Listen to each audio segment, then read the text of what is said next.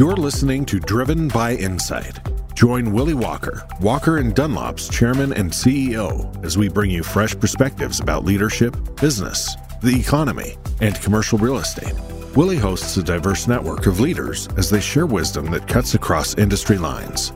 His guests are experts in their fields, from leading economists and CEOs to Harvard and Yale professors, and everything in between. Our one goal is simple: providing you with unique insights, unparalleled data, and real-time market analyses. Good afternoon, and thanks everyone for joining us for another Walker Wednesday webcast. I'm really excited to have Governor Polis with us today as one of the first governors to start opening his state back up, and to hear from the governor as it relates to both the decisions to shut down his state as well as how the reopening is going and what he's looking forward to going forward. He's getting off something and going to jump in and join me in a second. I'll start with an introduction of the governor so that when he comes in, we're done with any of the background, although there's a piece to this intro that I did want the governor to hear. And so as I'm sitting here waiting for him to jump in, I will just, many of you who don't live in the state of Colorado may not know Governor Polis's background. He was born in Boulder, Colorado, and moved to Southern California at the age of 5. He was at La Jolla High School as a junior at 16 years old and decided that he wanted to go to college. So he applied to Princeton because he'd taken so many AP courses. Princeton took him as a junior. And so he actually never finished La Jolla High School. He went on to Princeton, and while at Princeton, he was a member of the Juggling Club and also the Model Congress. And I was going to make a point when the governor joins us about the fact that I'm not so sure when he was in college that he knew how much he would have to juggle at this time in his life by being part of the Juggling Club. He ran for student body president at 19 years old at Princeton, and he lost in a landslide. But from there, he then turned to business, and he started a company at Princeton, which he quickly, about a year after graduating from Princeton, sold, a company called American Information Systems, which to those of us who were in the market back in 1995, 1996, that was just the advent of the dot-com world. So he sold American Information Systems, then turned around and helped build up a online greeting cards company called Blue Mountain, which he sold to Excite at Home for $780 million in 1997 or 1998. And then he turned to the flower industry and built an online flower distribution company called Pro Flowers, which was sold in the early 2000s for almost $500 million. And so the governor, right out of college, had 3 huge immediate successes in the online economy, generating over $1 billion of shareholder value in those 3 companies. And then he turned his focus to politics. He returned to Colorado and focused on the school board. He got elected to the school board in the early 2000s. And then in 2008, focused on the U.S. Congress. He was elected in 2008 for his first term in Congress and was reelected 4 more times. I went back and looked at the governors who he'd actually lost to in his first and final loss as it relates to his political career for president of the class at Princeton. And the gentleman he lost to was a gentleman named David Colon. I was kind of curious to see what happened to David Colon after he thoroughly trounced Governor Polis in the class president running at Princeton. And there he is. Nice to see you. Good to see you. Pleasure joining you today. I just gave the run through, Governor, on your background, and I was actually telling those people who have joined us that I went back and looked at who actually beat you in your one loss, and that was a gentleman named David Colon who beat you for a class president at Princeton. That's right. And I just wanted to see what had happened to Mr. Colon. So it's actually interesting because, as you may know, Governor, he actually ran for Congress in 2000. I helped him. Yeah, he didn't quite make it, but I went out there campaign for him. In the Democratic primary. So you are 5-0 running for Congress and also won the governorship. And Mr. Colon didn't quite make it to Congress. So I guess that early loss, I guess we'd rather have your future political career than Mr. Colon's. But anyway, Governor, I greatly appreciate you joining me. And it's actually perfect timing because we can now just jump right into it. The first case of COVID was reported in Colorado in early March. And then on March 16th, you closed the bars and restaurants and theaters and health clubs in the state, followed by your stay-at-home order on March 25th. Can you talk us through those early, extremely challenging days as it relates to, you've been extremely good at talking about data, looked at data from the very beginning and sort of said the data is going to drive my decisions. So here you are in the eye of the storm, if you will. What data were you seeing that caused you to say, we got to first of all shut down theaters and restaurants and gyms, and then a week later say, we now have to go to the next level of a stay-at-home order? Thankfully, we acted early enough in Colorado to prevent a catastrophic loss. I was just talking to Phil Murphy this morning, the governor of New Jersey. 12,000 people they've lost. We've lost about 1,000 in Colorado. Certainly nothing to celebrate, but nothing compared to the toll in the areas that frankly acted too late. And that could be anywhere that went on with life as it was, as New York did for too long, wound up in a real catastrophic situation. So we're about 1,000 deaths, about 100,000 in the country, and we're a little over 2% of the population of the country in Colorado. So if we have 1% of the deaths and we're about 2.5% of the population, we're certainly below our pro rata share, which is a good place to be. We want to be there. And, we were seeing, monitoring the reports of how quickly this spread in kind of an underground stealth kind of way, which is what happened in countries across the world and what happened with some of the first cases here, because people are contagious often before they're symptomatic. Other people are asymptomatic and contagious, and that information was just starting to emerge. It was of great concern that it wasn't just about sick people not going out. It was also about people that might seem perfectly healthy, unwittingly spreading the virus, highly contagious virus, in social environments like bars and nightclubs and parties. And as you were I can only imagine, Governor, that you were getting it from all sides, in the sense that there were certain people who wanted to be extremely cautious and sort of shut down early, and other people who said if you shut down the economy, who knows how long it's going to be shut down for, and that's going to be devastating to the overall state and to its citizens. As you sat there and tried to kind of toggle between those two big power bases that were coming at you from both sides, what were you looking at that got you to make that decision on March 25th that just said, we can't keep going, we got to shut this down? Well, really, it was the only way through it. You would have had to have a de facto shutdown if the virus overwhelmed our hospitals and was rampant and people were scared to leave their homes. Or if you did it a little bit earlier, you could end it. So, here in Colorado, we've had our stores open for about a month now, and restaurants are opening. And today, actually, they've been open in a number of parts of the state. So we wouldn't have been able to open stores for customers on April 27th, May 1st, if we hadn't gotten the virus down to a level where people weren't just shivering in their homes in fear. So, and also it's about the safety guidelines. We had to reboot what stores and restaurants look like, so people to inspire customer confidence, and of course to make sure that we minimize the chance of outbreaks among employees and customers. So if we fast forward from that original decision to shut down the economy and then to about a month later, when things really peaked. So, the death rate peaked at about 38 or 39 a day right around April 18th. Interestingly, when I was looking at the data, I saw that actually the cases peaked after the death rate. Typically, we've seen case rates go up and then the death rate kind of lags behind it. In Colorado, it was 38 or 39 on April 18th, and then it wasn't until a week later on April 25th that you got to your peak daily outbreaks of about 700. That's now down to deaths are 2 to 3 per day over the last week, and there were none in the state, thankfully, on May 23rd. And the daily cases is down now to about 250 to 300. What are you now focused on, Governor, as it relates to what's an acceptable level, if you will? Obviously, we want the death rate to go to 0, but that may not be realistic. We obviously want the number of cases to go to 0, but given that this virus is out there and there's no vaccine to it, what are the data points you're looking at now to sort of say, okay, we're good, we can stay at this level, or if it starts to move from here to somewhere else, we've got a whole different ballgame?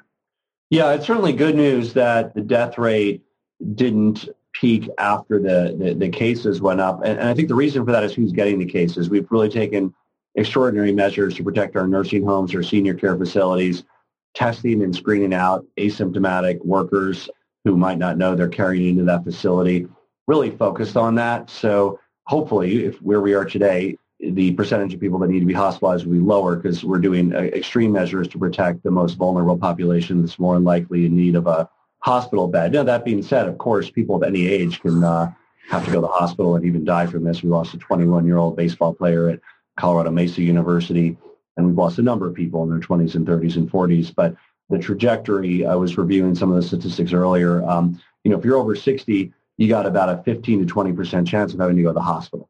If you're in your 30s, it's closer to a 5% chance. And then most people will make it out of the hospital, but those odds are also worse if you're in your 70s or 80s or 60s than they are if you're in your 20s and 30s. So we want to do our best to keep this up, really enshrine these social distancing concepts in the way that we live in a sustainable way, meaning, yes, we're working and doing what we need to do to get by, but we're just doing them in a different and safer way. So you've talked a lot about the R0 and the days to double, and I think you've now, am I correct in saying, Governor, that at the height it was sort of 3 to 4 was the R0, and today it's down to a 1 R0? Talk about that, because social distancing obviously has a lot to do with that. Wearing masks has a lot to do with that, and maintaining that R0 at 1. What if the R0 were to, if you will, spike back up to a 2 or a 2.5% time level? So yeah, if it were to be 2 or 3, it would overwhelm the hospitals after several generations of replication. This is how many people each sick person infects, right? So if it's a simple R0 of 2, that means it doubles each generation, which is about 10 days. So if you double the number of people who have it every 10 days, you're pretty soon in a situation where you're overflowing your hospitals. It was higher than 2. It was a very contagious virus under normal social situations. Our experts estimated it was 3 to 4 before we took the measures that we did. And it's now around 1. It could be slightly below 1, could be slightly above 1. It depends on exactly what people do and how people act. But if it goes up again, and in any place where it goes to 2 or 3, will quickly be on a doubling or tripling pace to exceed their hospital capacity. So back in March, you were visibly frustrated as it relates to testing and supply chains on getting testing supplies. I believe that the state is now up to 4,000 to 5,000 per day, did 6,000 last Friday, and I think you put a goal out there to have 8,500 tests by the end of May. Are you going to make that goal? Yeah, we have ability to do up to 10,000 today. So obviously tests require people coming in and wanting tests. Coloradans are healthier than they've ever been because very few people have colds and flu and strep and other things, because those are also reduced by social distancing. So there's just a lot less people that have, infirmities that would want to be tested than normal, which is fine. That's good. There's the flu is pretty much wiped out in Colorado right now. It'll come back, of course. Very few people have colds, and anybody who has any symptoms should get tested immediately. We have 36 now free quick testing clinics across the state. You don't need a doctor's note. You go in, you're done in 20 minutes. It's sort of drive through. You can get out of your car, you do it. It's really quick and easy and free. So if you've got the testing in place, if I go back to kind of, there's been a lot of talk about sort of losing the plot as it relates to why did we shut down in the first place? And I went back and listened to you talking about it, and it was, we need the hospital capacity, we need the testing, we need the PPE. So you've got the testing in place. Yep. From a hospitalization standpoint, I think the state has something like 12,000 beds in it. And you said, I believe last week, that your hospitalization rate or number of COVID cases in hospitals in the state is below 400. Mm-hmm. Talk about, and the number of ventilators, I believe, is somewhere close to 700 in the state. How much has that picture changed over the last month? In other words, if it was 12,000 hospital beds in the state, that hasn't changed dramatically. We were able to work with the hospitals to increase the number of beds by about 20%, so about 2,000 more beds than when this started. Keep in mind that about 90% of beds are filled with non-COVID folks on a regular basis. So those are not free beds by any means. There's people who have heart attacks. There's people who have strokes. There's people who are in car crashes. So you're left with about 10% of the beds that would be for, if you will, COVID surge patients. We have a pretty tight ship here in healthcare. I mean, no hospital would be in business if they had half their beds sitting empty all year long. So they try very hard to meet the demand, and generally they're at about 90% capacity. Some might run 80%, some might run 95% if they're particularly busy. So that means we had to really make sure we had added capacity on the COVID side. It really strained us during the days when I think we had 800-900 people hospitalized for COVID at the same time. there were a number of hospitals where they were in emergency standards of care, temporary beds, and it was really straining the system. But that shows how you get to that 800, 900 or 1,000 in a hospital, and you're really straining a system of, 12,000 beds because you still have everything else under the sun. Now, the everything else under the sun went down a bit, which is interesting. It's both good and bad. First of all, it went down, and that did mean we didn't run out of room for the surge of COVID patients we had. But it also meant a lot of people were putting off things or not going in for things they should have gone in for. Like if you had chest pains and dizziness, there are people who would normally say, I might have a heart attack. I'm going to go in. And, maybe they did, maybe they didn't. During the height of the COVID era, and to a lesser extent, it's still true today, people are saying, I'm staying home. I don't want to get COVID. Sometimes that's a very bad decision because it could actually be a heart attack and you could die. Other times, obviously, it'll be something else that's causing those symptoms. So we're really trying to encourage folks. If you would have gone to the hospital for something in January, you should go to the hospital. I mean, we don't want you to die of a heart attack or stroke or undetected cancer or anything else just because there's a pandemic right now. As an aside to that, one of my high school lacrosse teammates had chest pain last week in Connecticut, called the doctor. Doctor said, don't want you going to the hospital. You might get COVID. Why don't you just literally take some aspirin and hang out? And my friend died last Wednesday.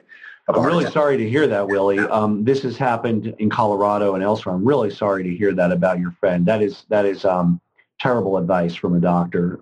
The risk of a heart attack, if you're suffering the symptoms, is significantly greater than COVID in terms of the mortality if there's not an intervention. And heart attacks can generally be addressed medically. If you go in, they can generally be addressed surgically as well. So it's really sad. When you see this unexplained death rate has gone up, some of that might be COVID, probably is, undiagnosed.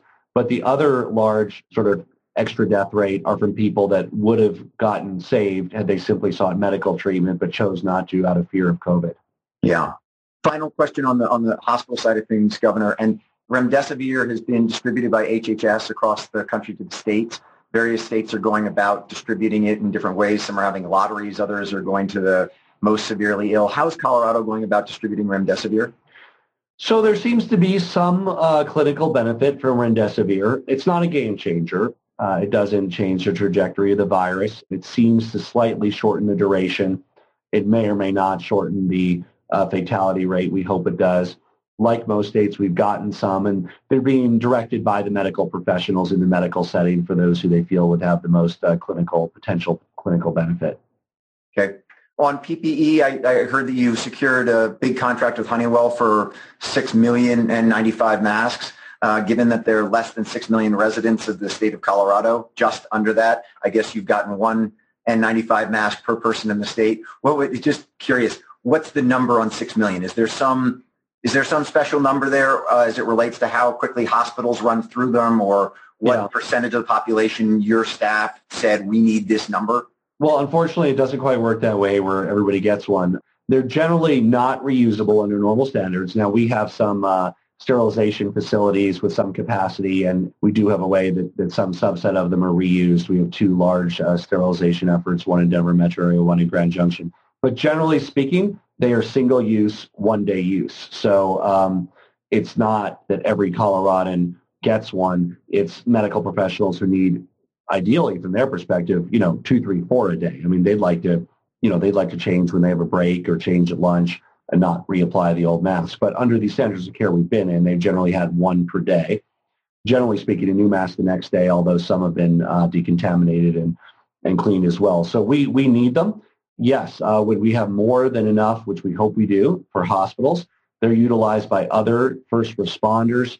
We have them in our prisons with our prison guards. The inmates themselves wear homemade masks. We haven't yet reached a point where every prison guard is in N95, but we hope to have that. So where people, by nature of what they do, encounter the public on a regular basis and putting themselves at risk, when we have enough on the medical side, that's where they go. So, Governor, you talked about both a prison as well as a seniors housing facility. The 2 counties in Colorado, real quick, because I got a lot of other things I want to talk to you about, is particularly on the economic side of things. But Logan and Morgan counties, 2 small counties, 20-some-odd thousand residents in each one of them in the northeast of the state, have the highest incident rate per citizen. And Sterling Prison is in Morgan County, or in Logan County, excuse me. And then Morgan County has a meat packing plant, a dairy plant, as well as a seniors housing facility. Mm-hmm. in those rural areas, there's story after story as it relates to cities in America have sort of figured out how to deal with this, but it's now getting to rural America. Given the number of hospital beds per citizen and things of that nature, what's the state doing to make sure that in these rural areas where there are these hotspots, if you will, there's the proper amount of both testing, hospital capacity, and PPE to make sure that these hotspots can sort of, if you will, be controlled? So they generally come in, as you've indicated, around a large central facility. It could be a meatpacking plant, could be a prison. But because people who live in the community work in those facilities, it very soon is a community-wide outbreak, right? So it may come in where people are working close, but then those same folks, their sisters, their brothers, their spouses, their kids, their sons work in grocery stores and have jobs around town. So it quickly becomes community-wide. We have directed testing, and we worked with the county health departments to provide free testing clinics that are accessible to folks in those areas with outbreaks. For instance, we operated one about a mile from the Greeley meatpacking plant, the JBS facility. For 3 days, we offered free testing. Well over 1,000 people availed themselves of that. So we're doing that, and then we're working closely with the county health departments to make sure that, first of all, the practices at those workplaces are as safe as possible. But secondly, we act early around the community outbreak side to do what we can to prevent that. So I'm going to ask you, I guess, a tough question as it relates to from a politician standpoint, which is that if you look at the actual numbers, you think about, as you said at the top, Governor, 1,088 deaths. Obviously, each one of those deaths is a tragedy, particularly for the family that lost a loved one. But if you put a price to that, if you sat there and said, each life is worth in payouts in court cases, for instance, on 9/11, each life is worth $3 million. That's that's $3.2 billion if you put a value on each life. And it's very difficult to put a value on the life, but if you're just going to do this exercise, you'd say that's $3.2 billion. The state economy of Colorado is about a $350 billion economy. So if we've lost 20% of annual output, that's $70 billion. So to quote unquote keep the virus contained to, unfortunately, those 1,088 deaths at a quote unquote value of 3.2, and the state has lost $70 billion of output. How do you as governor manage those two things? Because at the end of the day, you do have a budget to manage. You do have an economy to manage. And at the same time, the safety and well-being of the population. How do you work on those two? Well, I mean, the economic consequences of a pandemic are unescapable. And you can either minimize them by acting early and minimizing the pandemic, or have a much more severe economic event. I guess, let's say if political leadership ignored it, didn't talk about it, swept it under the carpet, you would have mass casualties and people would be terrified in their homes anyway. And you'd have effective closure of the economy. So a shorter targeted intervention results in less economic disruption than a rampant pandemic that costs, we lost 100,000 Americans in this. To put things in perspective, the Twin Towers, I think, was 2,000 to 3,000. We've lost more Americans to this pandemic than we did to the Korean and Vietnam War combined. So that also put things in perspective. And that's with all these measures, right? With all these measures, different degrees in different states, there's no question it would be several times higher if we exceeded our hospital capacity. Because when I mentioned earlier, maybe 5-6% of 30, 40-year-olds need to go to the hospital, 15 to 20% of healthy 70-year-olds go to the hospital. Those are lives that are usually saved. In most cases, you go to the hospital, you have a pretty good shot of walking out on your own two legs, call it 9 and 10. But without the hospital, all of those folks that needed hospitalization don't make it. They don't make it. They needed oxygen in most cases, ventilators in some, but you're talking an immense fatality rate if we don't have the basic intervention, basic hospital care that's needed for folks. So there were two elements of the CARES Act, Governor, that I just want to get you to comment on. One was the stepped-up unemployment benefits of $600 per week for unemployment insurance, and the other is the eviction moratorium on rental housing and also on single-family housing on mortgages that Fannie, Freddie, and HUD backed. On the unemployment benefits, the State Unemployment Trust Fund had $1.1 billion in it prior to the crisis.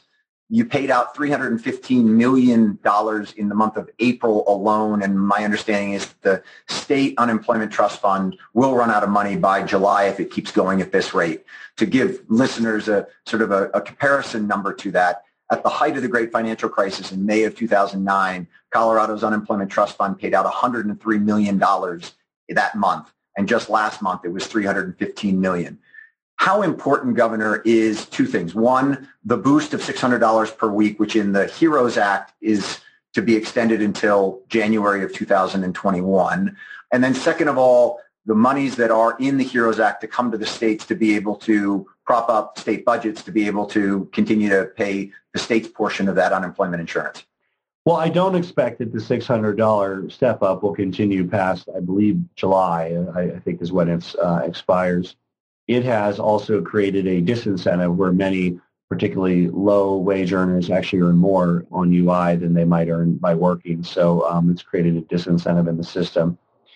We obviously care about the solvency of our unemployment trust fund, and so we are obviously working. And it's not even necessarily worth it to do we're doing contingency planning now, but nobody knows what this future trajectory is. I have no idea, no economist does, what the unemployment rate is going to be in August, what the unemployment rate is going to be in December. So we're not going to commit to any actuarial model. We're certainly looking at different contingencies, a way we can make it solvent. But at this point, it's premature to really plan that out because there's just a huge band of uncertainty in what the future looks like. If you don't get the $600 per week boost out of an additional federal bill, in early May, you passed an anti-eviction executive order in the state of Colorado to make it so that renters would be able to stay in place. And as you know, the CARES Act had an eviction moratorium for any dwelling that had a government guaranteed loan on it. If any extension of the CARES Act, and the HEROES Act right now is calling for another 12-month moratorium on evictions. I have talked to many, many owners of commercial real estate properties and multifamily properties, and if they lost control of their properties for another year and people didn't have any threat of being evicted from the properties, what would happen to rental properties across the country, I shudder to think about. If an extension or a new act didn't have renter protection to it, would you think about putting another executive order in place as it relates to an anti-eviction policy in the state of Colorado? So again, I don't expect that component of the HEROES Act will be part of any federal legislation. I wouldn't worry about that. We are trying to figure out what happened. In effect, is the courts, that normally are the civil enforcement mechanism for evictions, largely shuttered, and appropriately so. They couldn't convene safely in April and in May. There's some work they had to do, right? You turning around a criminal indictment, the writ of habeas corpus. There's certain work they had to do. They did that necessary work. But in prioritizing their work, in Colorado at least, and I would expect it's similar across the country, there were not eviction orders that were granted, other than that for imminent public safety needs. I mean, if somebody was running a meth lab that was a danger to the neighborhood, they could have gotten an emergency eviction order. But for non-payment, the courts did not issue those in April or May. I think they're slowly going to be returning to that in June. They are not yet at full capacity, and the courts have a civil backlog in particular, and they unfortunately have a criminal backlog too. But somewhere in that mix, they will begin to process eviction notices. So you mentioned that restaurants are opening today, A-Basin, the ski. I got a lot of questions at the beginning of this, Governor, from people saying, are we going to have a ski season in 2020 into 2021? And with A-Basin opening today, I think it's fair to say that other than another surge that comes back in the fall really hard, that people ought to plan on a 2020-2021 ski season. Is that correct? Well, here's the thing, and if anybody's been to A-Basin, have you been to A-Basin, Willie? I have. I've skied A-Basin. Yeah, so if you're into skiing for the athleticism and the sport of skiing, it's a relatively safe thing to do. We could have even had, if there was a way to do it safely at the height of the crisis, there's no inherent reason people couldn't ski. But the problem is not the skiing, it's the socialization that occurs with skiing. So if you've been to A-Basin, it's like a party at the bottom of the hill normally. I mean, there's kegs, there's coffee, there's music. It's fun. That's what you do there. I mean, it's like, oh, and by the way, you might ski, right? But like, that's the experience. And so too, people go to our world-class mountain resorts, Vail, Aspen. Absolutely, skiing is part of it. But people usually aren't there just for skiing. So this is different. In A-Basin now, you can ski. There's no party. There's no bars. You're not mixing. Skiing is reasonably safe. Your space, it's, if the family group, you come on, you're on a chairlift. If you're in it for that sport, skiing is a very good, safe thing to do outside. And in that sense, of course, ski season can open. It's open now. in the sense of, can it be that social environment that we all love in addition to skiing? That's the big question mark for next season. Certainly not right now. That would lead to another outbreak. There's no question. So you mentioned kegs and coffee. The chancellor of the University of Colorado said that Boulder is going to open up on August 24th. I'm assuming that he spoke to you as it relates to that decision to open. What's your thoughts as it relates to universities across the country opening and specifically CU Boulder opening on August 24th? Yeah, we certainly hope that all of our, I think it was on no question they were going to open. I think the question is, do we have our residential dorms operating? And they are. I think it's great because some kids simply can't go if they don't have residential dorms. I expect that many kids who can and many parents will induce their kids to start out online. So, and that's not bad. I think they can learn online. And at the same time, those dorms will be at reduced capacity, which is very important. So I would be thrilled from a health perspective if only 60% of the kids are living in the dorms rather than 100, right? That means more spacing. It means they can space out their meals. It means doubles are now singles. It means triples are now doubles. That would be very helpful. I think that just happens naturally because some of the kids aren't going to feel that they're fully safe or ready yet, and they're just going to do it from their parents' basement. So how do we stay on this path, Governor, in the sense that your administration has put out very specific guidelines on things such as workplace outbreaks and the recommendation that temporary closure of any workplace or facility where there are 2 cases of COVID-19 in a 14-day period. And you're the executive director of the Department of Public Health and Environment said that, if the state is not able to control the virus, we'll have to return to a stay at home. So how do you, as we move forward here, because the number of cases is likely going to stay in this sort of maybe 300 to 400 on a daily basis. And you look at that as it relates to, it's not going to overwhelm the hospital system. It's not going to overwhelm the testing capacity. And at the same time, it's going to be out there. So we're going to see these flare-ups. How do you keep the state and how do we keep the country moving forward and not stepping back? So we need, of course, to wear masks when we're out in public and around others, no question. We all should take very seriously social distancing, which means, can you see other people? You can, but you should be targeting doing it a lot less than you did pre-crisis, right? So, if you absolutely have to get together with a neighbor and have a barbecue, okay, but, that block party for your neighborhood, don't do it, right? If you really want to go out to a restaurant, you're welcome to. They're open in Colorado, groups of 8 or less, but, not mixing with other people in the restaurant, just sticking with the folks that you came with and doing it. So people are smart, people are safe, doing it the best we can. You're right. What does success look like? It looks like we're probably hovering around where we are. And to be clear, that success means that, yes, people are still hospitalized most days, every day for coronavirus. But it also means that we're not exceeding our capacity. It means we're taking extraordinary steps to protect those who have a much higher fatality rate in their 70s and 80s and those with pre-existing conditions. And we manage this until there's a vaccine or a cure, right? You mentioned remdesivir. That's not a full cure. It has therapeutic benefit. There could be a cure before there's a vaccine, right? Think of HIV/AIDS. There's still no vaccine for it, but there is effective therapies. There's effective cures. It can be held in abeyance with a regime of pharmaceutical therapy indefinitely. This one might have a vaccine soon. We sure hope it does. If not, there's a number of cures and therapies that are being worked on because if the fatality rate can be reduced 75, 80%, again, there's not the evidence remdesivir does that. I think it's more modest. But if it can be reduced significantly, that would also be a game changer. Final question, because I know you got to jump. When are we going to have the first concert at Red Rocks? Well, I think we could have a concert now, like we're going to have baseball games, I hope, and football games. So just there won't be 15,000 people roaring. It can be televised. It can be online. And that may happen first, Willie. It is, I think, with baseball, which I hope happens in early July. They can play in a reasonably safe manner. The fans won't be there, but it'll be televised. If there's a band that wants to do Red Rocks, it's they can do it without the crowds. It can be televised. It could be a great event. I think before 10, 20,000 people can congregate in a reasonably safe way, there's going to need to be progress on a cure or a vaccine. Otherwise, that would likely almost certainly lead, I would add. Right now, we're at maybe about 1 in 500 Coloradans are contagious with coronavirus right now. So you just do the math. You have a stadium of 10,000 people. You're guaranteed to have a dozen folks that are contagious. And that is going to go instantly from a dozen in that environment to 150 folks who have it. And then they're going to spread it. So that's the reason limiting social interactions, small groups are so important. Because if you go to a picnic and you're contagious with the coronavirus without knowing it, and it's a group of 10 people, maybe 2 get it. If you go to a big group of 50, you're talking 8, 10 people get it. And that's an enormous difference in terms of setting off this chain of events with the R0 that can lead to another outbreak. Governor, you've been extremely gracious with your time. I thank you very, very much for joining us today, and I look forward to seeing you soon. Thank you, Willie. Take care. Great to see you. Bye-bye.